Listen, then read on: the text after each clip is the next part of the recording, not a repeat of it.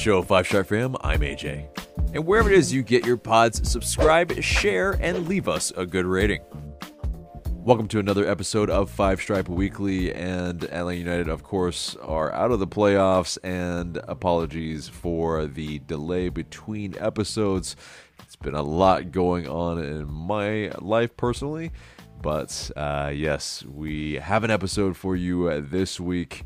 Playoffs are still happening in MLS, and it's down to the Final Four.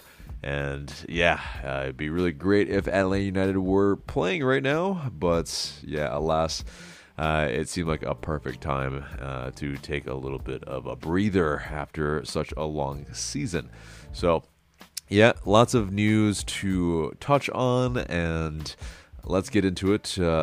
Yeah, Atlanta United have some awards won, so yes, real good for at least the Plaudits in a down season, missing the playoffs, of course. But Thiago Almada, he has been named the 2022 MLS Newcomer of the Year with 6 goals and 12 assists. Yeah, definitely a really good season for Almada. Yeah, probably and possibly could have gotten more if other players were performing around him, but yeah, remain to be seen just how long he does actually stay, if he moves in the January window or not. That will be very interesting, and that's something that we might be anticipating, really, but it also could be the summer that he is moved as well. But massive season for Thiago Almada. Definitely carried us in a lot of moments, and definitely our most creative force for the most consistent part of our season. But yeah, congrats to Almada, and yeah, there is another award that we picked up along the way. Joseph Martinez, he voted by the fans. His goal against the New England Revolution, the overhead kick, that assist from Brooks Lennon. Yeah, I mean, just that bullet of a bike was incredible and was voted the goal of the year. Yeah, we have in yesteryear as well, Tito Villalba with his against Orlando City. Yeah, it's not new grounds for Atlanta United. Definitely awesome to see Joseph Martinez awarded for that. Unfortunately, it of course was a little bit yeah, the goal didn't really mean much to a degree, and Joseph Martinez couldn't really celebrate it. It was just like a very muted. I mean, we were, we drew it level. It's just like, all right, we even draw it level. We, yeah, it was a consolation goal, and so it's just one of those. Yeah, really great goal, but unfortunately, nothing.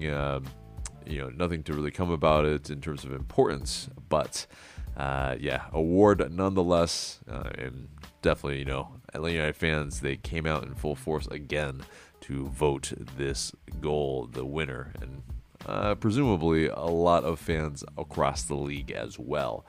But big news, I'm filming this on a Tuesday for full transparency, and MLS, according to The Athletic, they are considering a massive change to its playoff format for 2023. And yeah, this it may increase the total of the playoff matches from the current 13 to roughly 30 next year.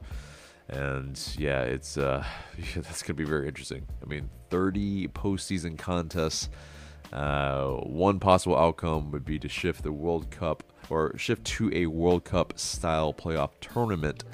And yeah, it's not completely clear what it might look like, but it could possibly look like this, is what one of the sources, according to The Athletic, that the top 8 teams from each conference would qualify. And then these teams would be split into 4 groups of 4 teams each. And then groups would be segregated by conference. And then grouped with fellow Western Conference teams, and Eastern Conference teams would only be grouped with Eastern Conference teams. And each team would play 3 group stage matches, one against each other, and then, once pretty much against all 3 in there. And the top 2 seeds in each group would host 2 group stage games, and the bottom 2 seeds would host 1 group stage game.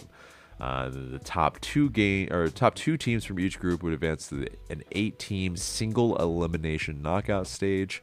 And then, like the group stage, the knockout stage would also be divided by conference. And then higher seeds would also host the knockout stage matches, with the Western Conference champion advancing to the MLS Cup against the Eastern Conference champion. And they said that this potential new format also noted that MLS could structure such a tournament that it plays multiple group stages matches every night for nearly 2 weeks. So, that would be crazy to cover. It obviously possibly has a little bit of a stake from Apple TV. They want maybe more product to be shown, and to the other degree as well, where with more games, it's not as much of a blip as maybe MLS playoffs can be, especially, this season it was pretty much, you blink and it's pretty much down to 4 teams. So it is, interesting, and Apple TV would be getting their bang for the buck for sure, if, every kind of region tuned in to their teams. So definitely very interesting. But Sydney Hunt, he wrote on Twitter that basically this equates to many as 53 matches for any MLS team.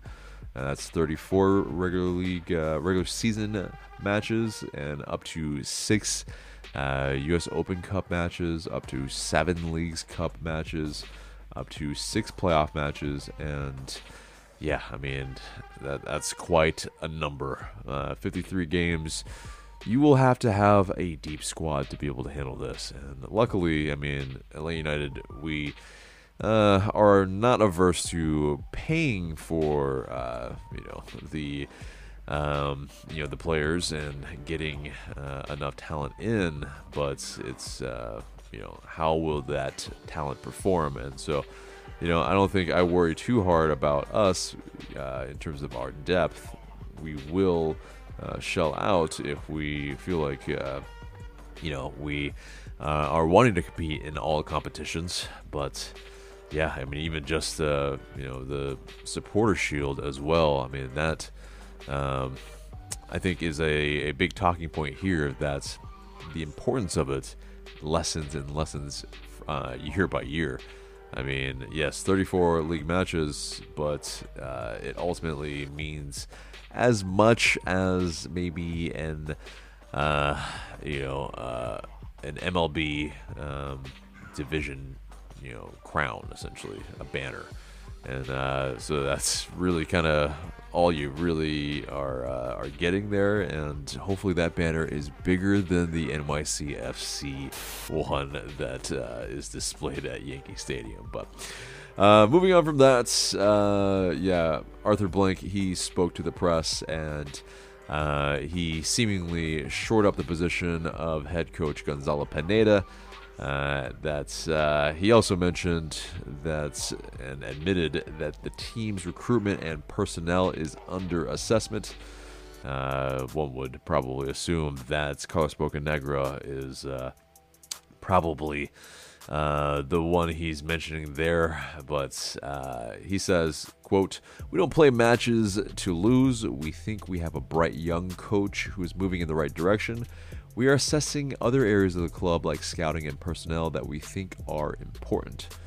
And yeah, that's to maybe some people's dismay, Gonzalo Pineda has been, kind of reassured of his position there. But Arthur Blank was also asked by the Twitter handle Steak Shapiro about the level of urgency he feels over getting LA United back on track.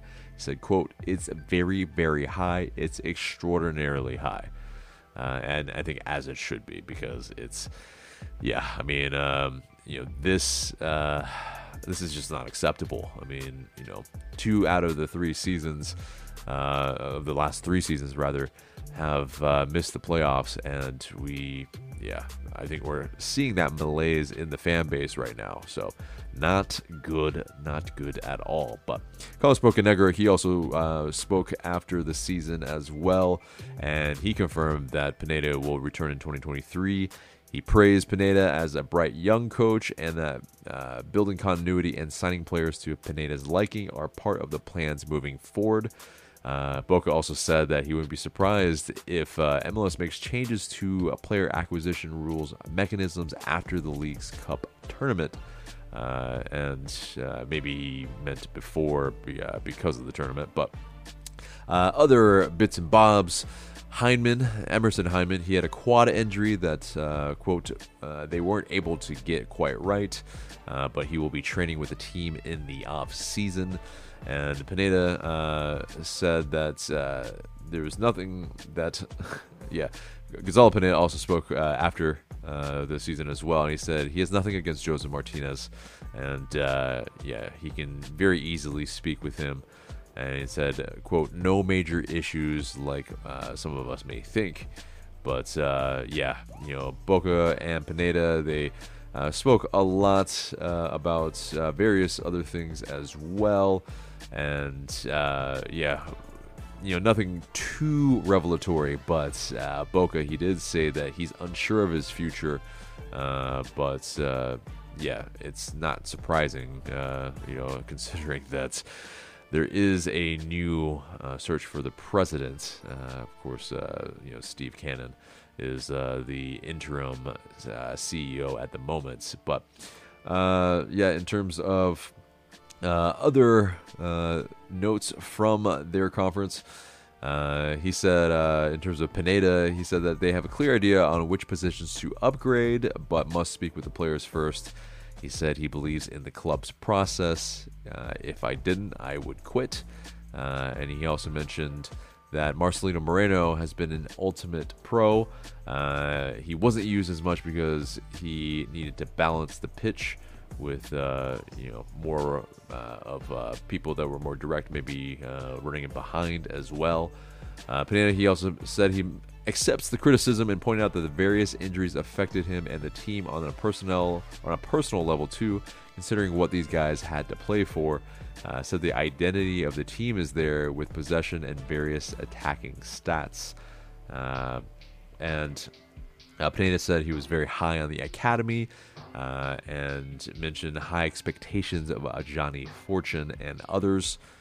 Carlos Bocanegra, this is interesting. He mentioned on Josef Martinez's future, there's nothing been decided.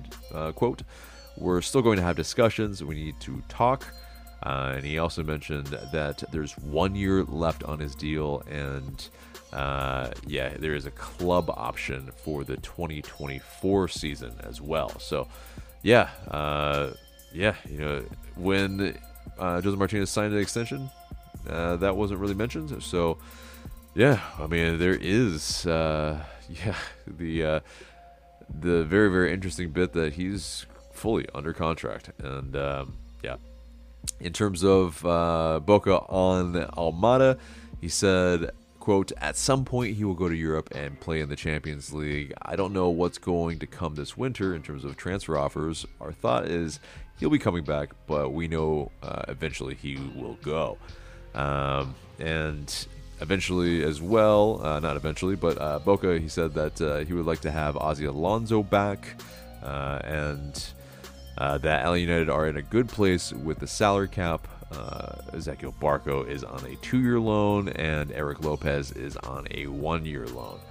But yeah, definitely interesting. All those little bits, but yeah, Joseph Martinez, the fact that he is under contract and with a club option for the 2024 season as well, yeah, that definitely puts us in a more pole position regarding him, and I think that probably is at least if we're trying to move him or if he's trying to move, we have a little bit more leverage. But I think another interesting bit is Ozzie Alonso. I mean, yeah, I think I agree it would be good to have him back, but the injury coming back from that obviously would be something of a question mark. As well, there is, I think, maybe less of a worry because he's not that type of player where he needs to be explosive like, say, Joseph Martinez. But yeah, definitely, still you need your legs nonetheless, and he is, getting higher in age in his 30s. But yeah, in terms of moving on into MLS attendance numbers, Atlanta United led the league with 47,116 average, with 800,966 total paid attendance.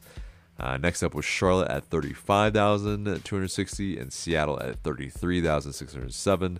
Nashville at 27,554.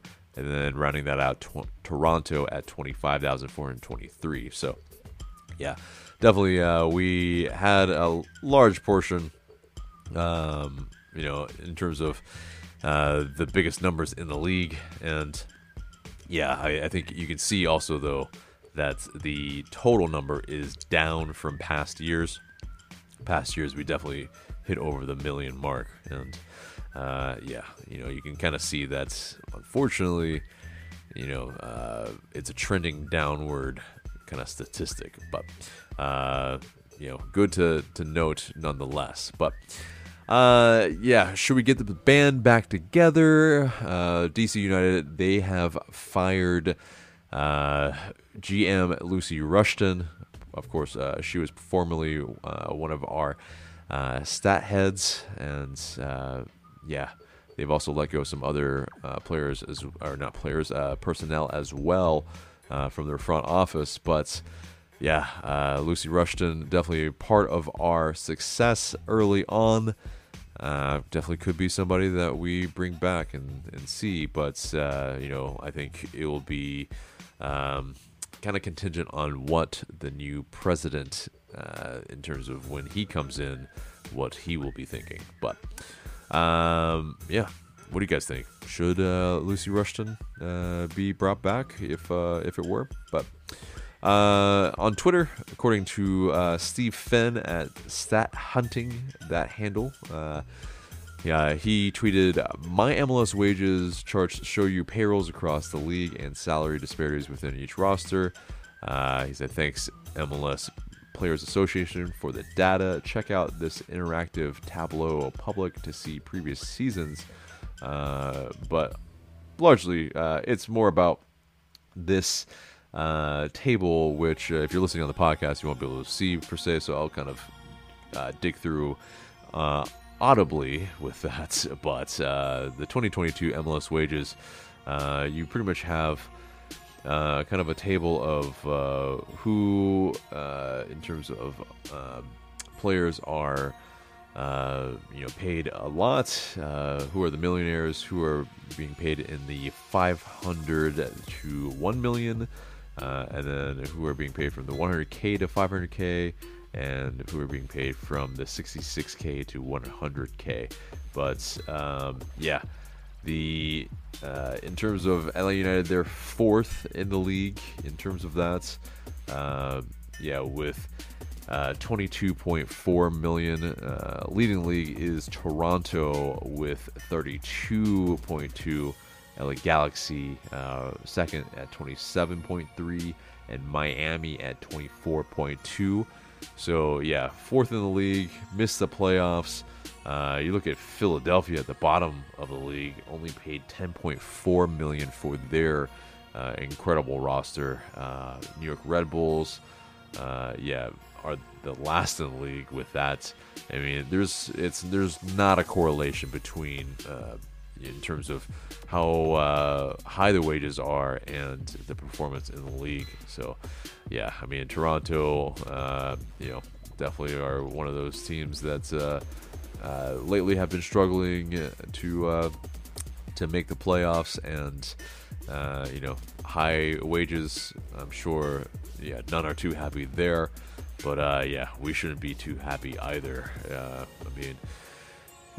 We could probably allocate some resources a lot better, but that's essentially a very, very interesting kind of gather from that table. But last bit of news was that from Reddit, FrugalZ, the most searched club in every U.S. state, this map of the United States. And for those that can't see it on the podcast, it's what you expect possibly for some of the states. Of course, Atlanta and Georgia, LA United are the most searched. Nashville, Charlotte, Nashville SC, Charlotte FC are the most searched there. Portland Timbers, Seattle Sounders, but a lot of these other ones are either Barcelona or Chelsea, or it's Liverpool as well. Obviously in the kind of Massachusetts area with the Fenway Group. That makes sense. That's the owners there. The soccer fans would be fans of them, fans of Liverpool. But Florida, Barcelona, and I think interestingly, Manchester United in Alaska is a prevailing searched team there. So no surprise that LA United are the one that are searched the most in Georgia. But really, really interesting map nonetheless. But that does it for the news and pretty much the entire episode, except for the question of the day. And the question of the day is, what window do you think Thiago Almada is going to move? Do you think it's going to be the January window? Do you think it's going to be the summer window? Or do you think it's going to be after a full season next season?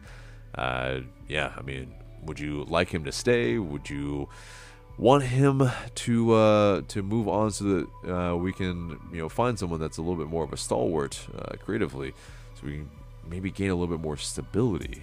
You can kind of see that the best players for some of these playoff teams, they have some stalwarts that have kept them really, really good for a long time.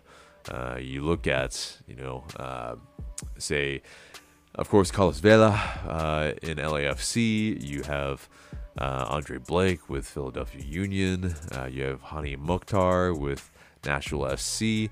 That's and obviously, of course, Andre Blake is not a creative force, but it is one of those things where there might be some validity and truth to that we might need to explore. But what do you think? What window do you think Almada should move? Let us know in the comments below. But that is the episode there. And that's it for us today. Remember to subscribe to us if you haven't already. Share this episode and leave us a review and rating so we can pop up higher in your rankings. I'm AJ. Thanks so much for listening.